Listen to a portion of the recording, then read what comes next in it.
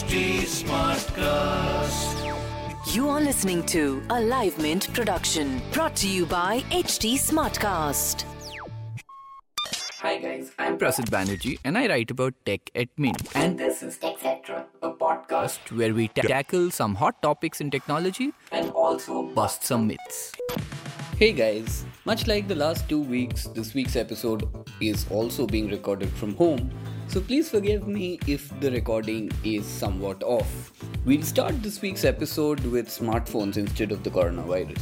Last week, I told you guys that the Indian government had hiked the GST on mobile phones, and smartphone makers had said at the time that this would impact the price of phones. Well, this week, companies like Apple, Samsung, Xiaomi and Realme have raised prices on their phones. So the iPhone 11 now starts at Rs 68,300 instead of the 64,900 price tag earlier. Similarly, the Samsung Galaxy S20 will now start at Rs 70,500 instead of 66,999, while the S20 Ultra will start at 97,900 instead of the 92,999 price tag. The same has happened to Xiaomi and Realme phones as well, and unless the government changes the GST, which it is unlikely to, these should be the kind of prices you expect now. Some good news though, it seems like after an initial surge in network traffic due to the COVID-related lockdowns, mobile network traffic in India is now flattening.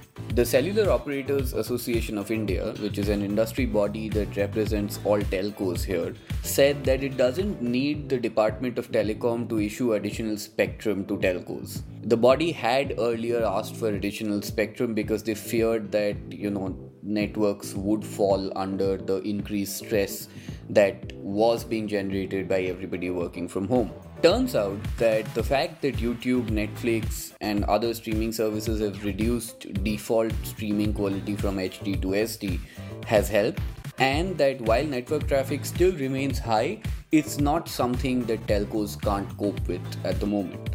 There's also some good news from Spotify this week.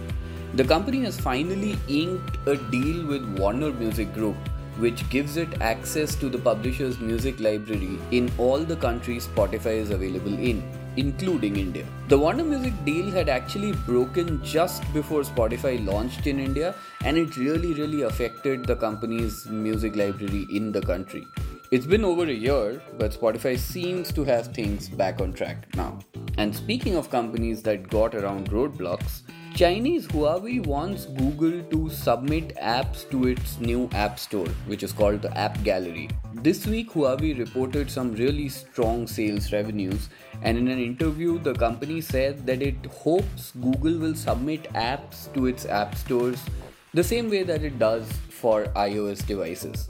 That actually could be a solution to the fact that Huawei does not have Google's Android license anymore, so it cannot use Play services. It won't give it the Play Store, but at least Google could give it apps like Google Maps, YouTube, and many others. So that's it for today. I shall be back this very week with another segment where I take on some misconceptions about technology. Until then, tell me what you want me to cover. You can find me on Twitter and Instagram at Undertaker. Yes, you heard that right. It's UNDERTECHER. Or you can write to me at podcasts@hindustantimes.com. Talk to you next time.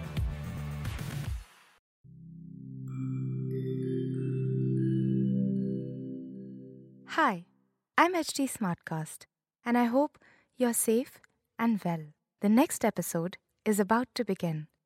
But just a small message of solidarity before that.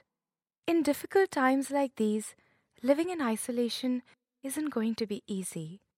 But what if working from home, our own comfort zones, helps us discover new ways of being? What if this calm, this rest, it helps us listen to ourselves and the people around us more deeply? While that happens, you can find me at htsmartcast.com, connecting you to the world of comedy, culture, motivation news. Just in case you need some smart company. Thanks for listening.